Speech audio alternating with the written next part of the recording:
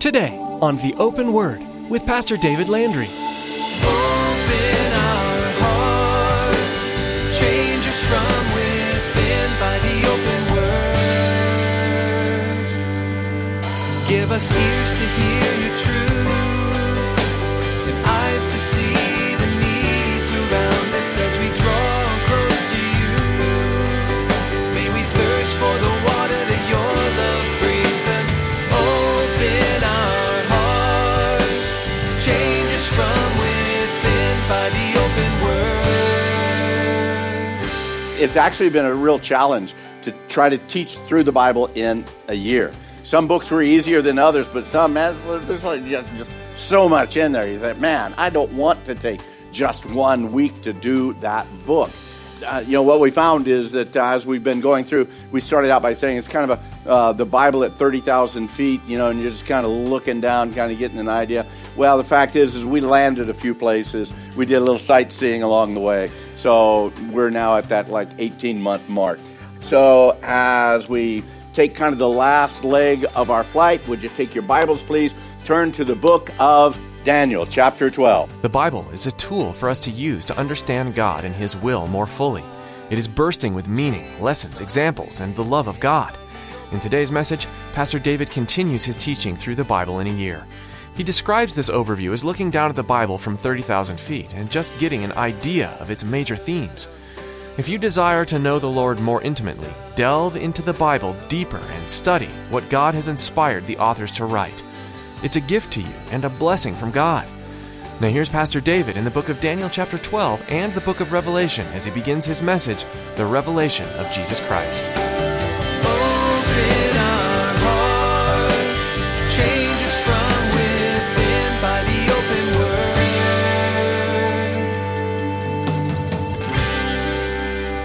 word. It's actually been a real challenge to try to teach through the Bible in a year. Some books were easier than others, but some, man, there's just so much in there. You think, man, I don't want to take just 1 week to do that book.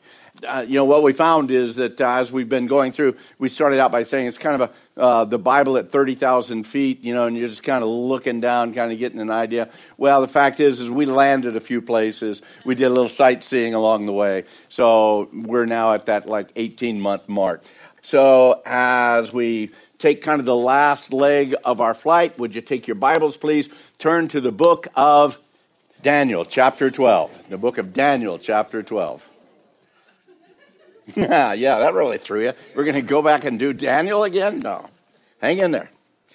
Daniel chapter 12. Chapter 12, that's the last chapter of this historic prophetic book.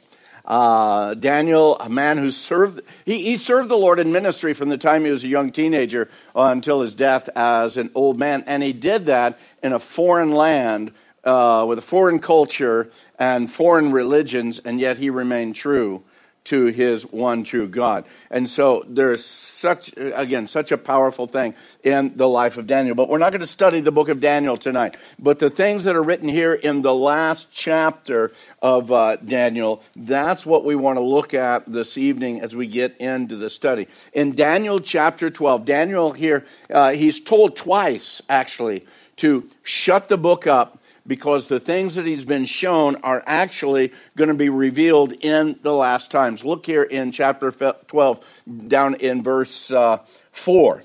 It says, "But you, Daniel, shut up the words and seal the book until the time of the end. Many shall run to and fro, and knowledge shall increase." Well, what's he speaking about? Let's look back up real quick with me. Verse 1, chapter 12. "At that time Michael shall stand up, the great prince who stands watch over the sons of your people. And there shall be," what does he say? "A time of trouble, such as never was since there was a nation. Even to that time, and at that time, your people shall be delivered. Everyone who is" what? "Found written in the book. And many of those who sleep in the dust of the earth shall awake, some to everlasting life, some to shame and everlasting contempt. Those who are wise shall shine like the brightness of the firmament, and those who turn many to righteousness like the stars forever and ever. But you, Daniel, shut up the words and seal the book until the time of the end. Many shall run to and fro, knowledge shall increase. Well, it goes on and through that, and then down in verse 9, again, it comes to the fact that, again, some things just not going to be revealed during Daniel's time. Look at verse 9. He, this angel, said, "Go your way, Daniel, for the words are closed up and sealed till the time of the end." Now, we could go back and we could look at the events that were prophesied back in from chapter 9 and on in the book of Daniel. But again, we're not going to take the time tonight. We could look at the 70 weeks that Daniel speaks to us of, speaking of the end times, the last times. Some of those things that were prophesied have actually already been fulfilled, while others are still waiting for the end of all things. And then that's where, again, Daniel said, but I want you to close that up. We're not going to reveal all of these things at that point in time. So there's no doubt that these events shown they're powerful. But the reason I'm bringing this whole issue of Daniel's prophecies up to you is because he was said, now seal all of that up until the time of the end. So when and where are we going to be able to see and read what Daniel saw? Well, it's going to be when we have the unveiling of those words. I mean, let's face it, in our culture, we want to have full disclosure, don't we? We want to know everything. Well, the fact is, I believe that what was closed up during Daniel's time has already been revealed to us. As a matter of fact, the revelation of what was sealed up is found in the last book of your Bible, the book of Revelation. Now, for years, as a young believer, I used to call it the book of Revelations. I just kind of got into that habit, the book of Revelations, until an older brother, more mature in the faith, he came to me one day and says, hey, I keep hearing you say Revelations. It's revelation, singular, because the revelation is of Jesus Christ. All these other things are peripheral things, but this is a revelation of Jesus Christ. And I thought, wow, that is really deep. Where in the world did you figure that out? And then I looked and said, oh yeah, chapter 1, verse 1, the revelation of Jesus Christ. Okay, so these things that I believe that were closed up in Daniel's time, in Daniel's book, in Daniel's prophecies, closed up, sealed till the end of time. Here we read that this revelation is actually things that must, take place shortly. Look what it says, verse 1. Things which must shortly take place. Shortly take place. Now, this book opens and it reveals the end times. Why? Because the time is near. Verse 3 says, blessed is he who reads, and those who hear the words of this prophecy, and keep those things which are written in it. Why? Because now the time is near. Before, in Daniel's time, no, keep this sealed until the end time. Now, okay, John, now it is time. We are at the end times. Now, you don't have to do a whole lot of research or study through the word or digging to realize that we right now are in the last days. We're in the last days, the latter days, the end times. Jesus spoke about that. We find it throughout the Gospels. The apostles wrote about it. The other writers of the New Testament wrote about it. These are the last days. They all began at the birth of the church. Acts chapter 2, around AD 33, that was the beginning of the last days. And right now, as I've shared with you before, I believe that we are in the last of the last days. Now, beloved, if they believed that it was close, we're 2,000 years now down the road. So either they did not know what they were talking about, and they were just talking out of their hat and they had no clue, or they spoke with the inspiration of the Holy Spirit, which I believe is what did happen. And it was the beginning of the last days. So that puts us in the last phase or the last days of the last days. How much longer do we have? Only God knows. The trumpet of the Lord shall sound, and the dead in Christ shall rise again. And how many of you are glad the Lord did not come before 1970? Or the day before you came to a knowledge of Christ. But I am encouraged with the words that are written, the last verses of the last chapter of the last book. Look at Revelation 22. Revelation 22, verse 20. Jesus speaking here, he says, He who testifies of these things says, surely I am what? Soon and very soon. The excitement that the early church had for the second coming of the Lord, for the soon coming of the Lord, and even the excitement that we found in the late 60s, early 70s, again, that the Lord is coming soon. Guess what? The church doesn't have that anymore. By and large, the church just does not have that anymore. We have become either complacent or we figured, no, I just don't know if he's coming or not. Now, we may not say that. Let's just face the reality. Let's throw it on the table. By and large, it's hard for us to live with the excitement that any day now, even today, Jesus could come again. Any day now, he's coming again. And you know what? Yes, the long-suffering, the patience of our Lord. But the enemy, I think, is also taking the patience of the Lord and working in our minds to say, that's okay. We can kind of chill. We can kind of back down. We don't have to be so excited about these things. After all, he's probably not going to come today. Oh, but church, he says, I'm coming quickly. Hey, a lot of people, they shy away from studying the book of Revelation. They reckon it to be like Sir Winston Churchill when he spoke about Russia.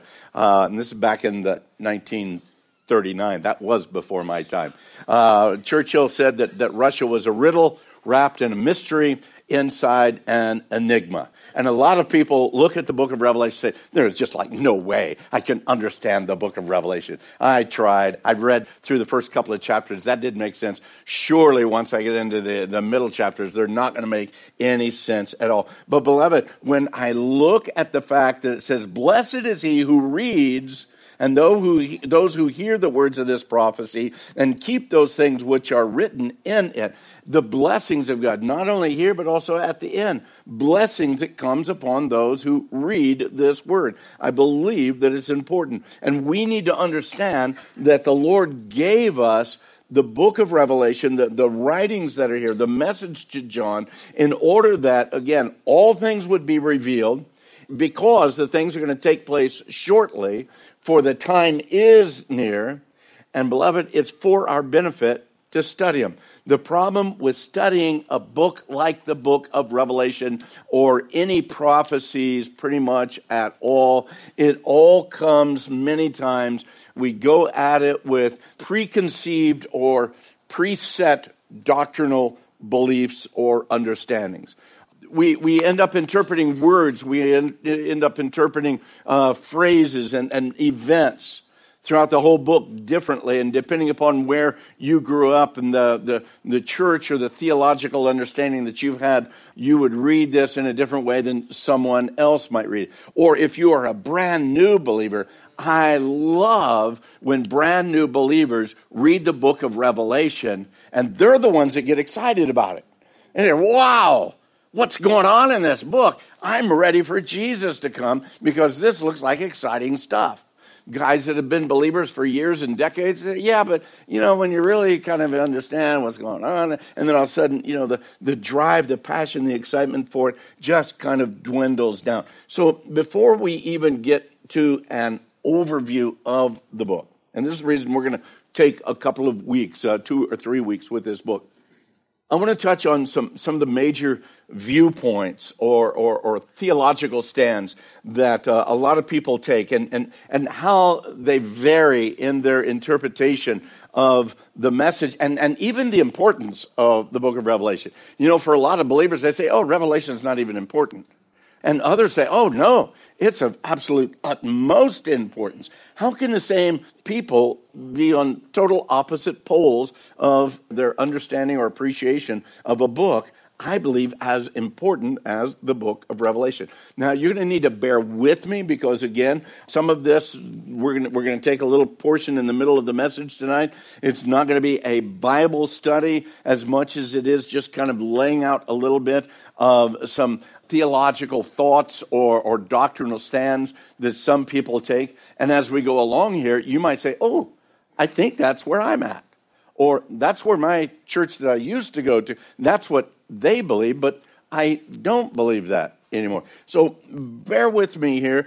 I've got it down to like 4 main groups, but you've got to know, if you've studied theology for very much, out of those 4 groups, there's a tremendous amount of variations within those 4s. The first concept, the first viewpoint, and I encourage you can take notes and look at these things later, again, for your own interest.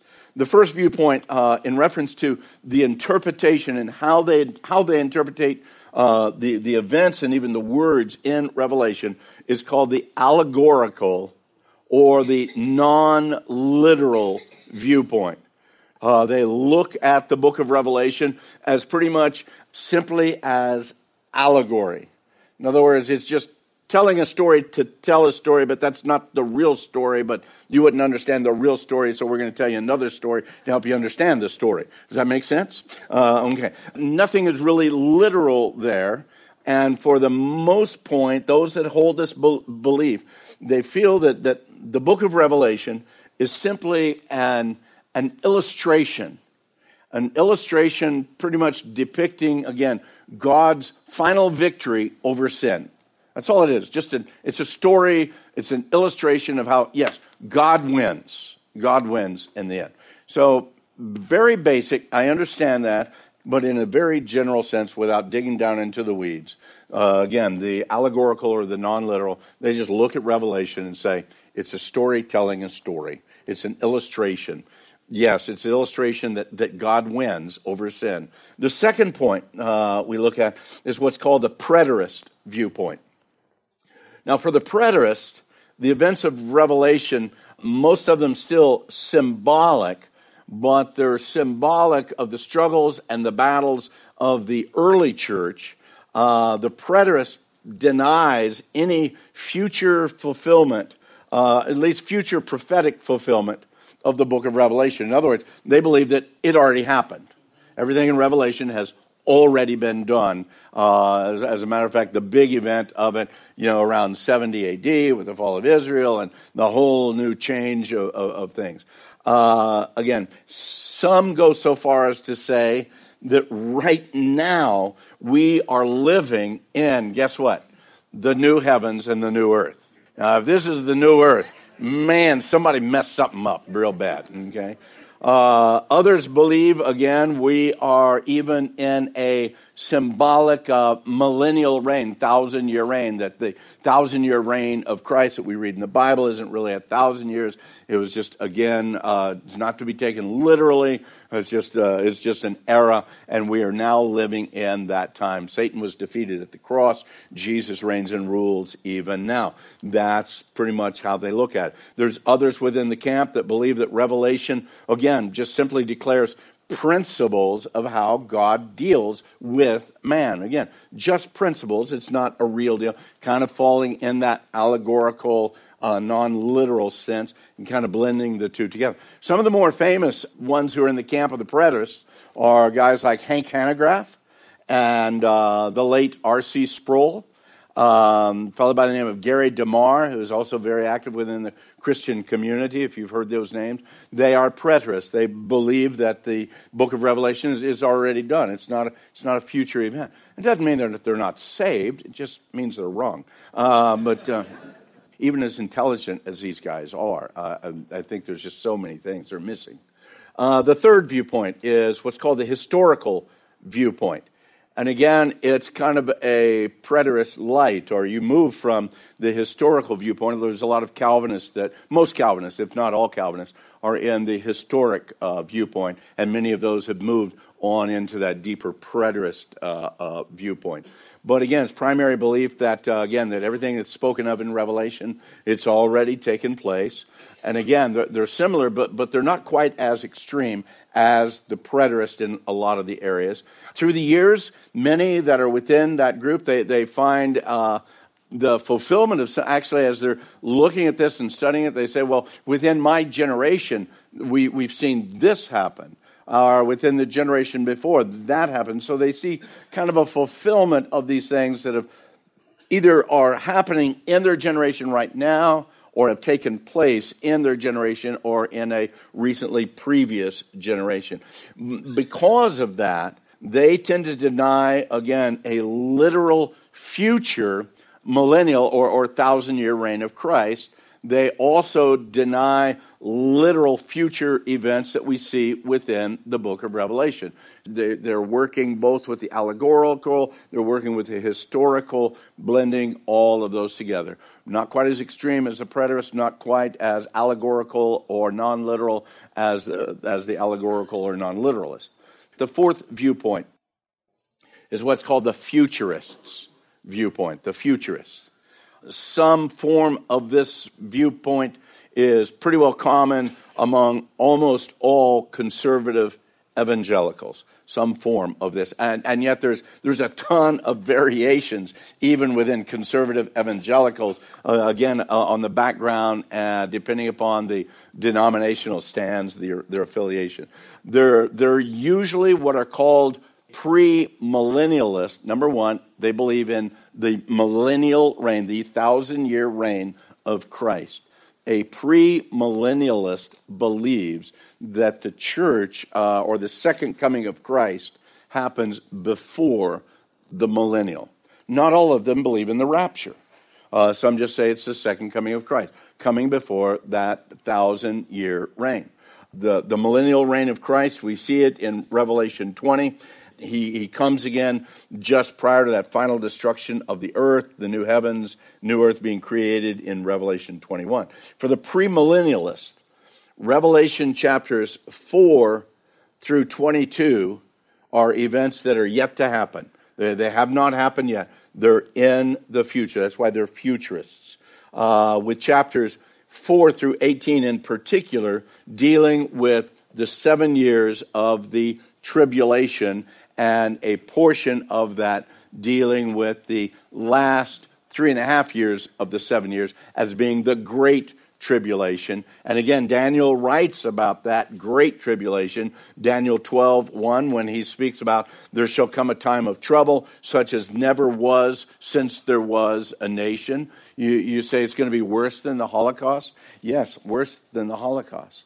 It's what Jesus teaches about in Matthew 24, verse 12, when Jesus says, "For then there will be great tribulation, such as has not been since the beginning of the world until this time, nor ever shall be." So it's going to be the worst time in the world. There'll never, ever be another time like it. It's going to be the worst of the worst. That's what we call the Great Tribulation. And again, that's what we look at as the last 3.5 years of that 7-year tribulation period. Now, within the camp of the futurists, not all believe in the rapture, and that's this taking the bodily snatching away of believers from the earth. Those who died will rise first, and we which are alive and remain shall be caught up together to meet the Lord in the air. There's different variations on how and what they believe, or even if they believe in the rapture. Some futurists believe in what's called a post-tribulation rapture. So in other words, there will be a rapture, but the church will go through all 7 years, including the 3.5 years of the Great Tribulation. They're called post-tribulation, premillennial raptures. The titles get longer and longer to fit everybody in.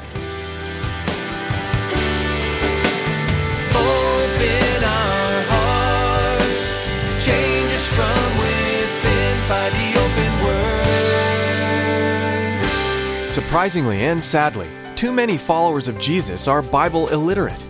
They know a few basic names or facts, but the abundance of truth and love inside this great text is getting lost.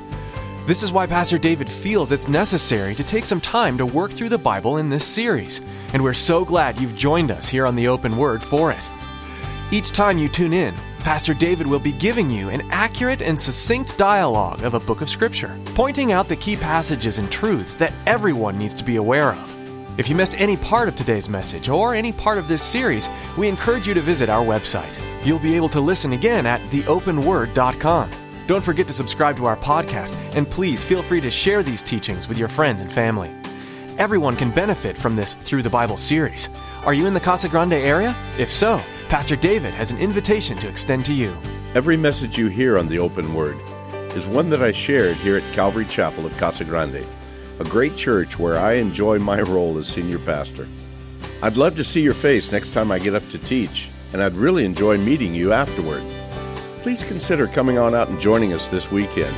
You'll be able to find all the information you need at theopenword.com. Just click the Calvary Chapel link at the bottom of the page. See you there. Thanks, Pastor David. That's all for today. But join us next time to continue through the Bible here on The Open Word.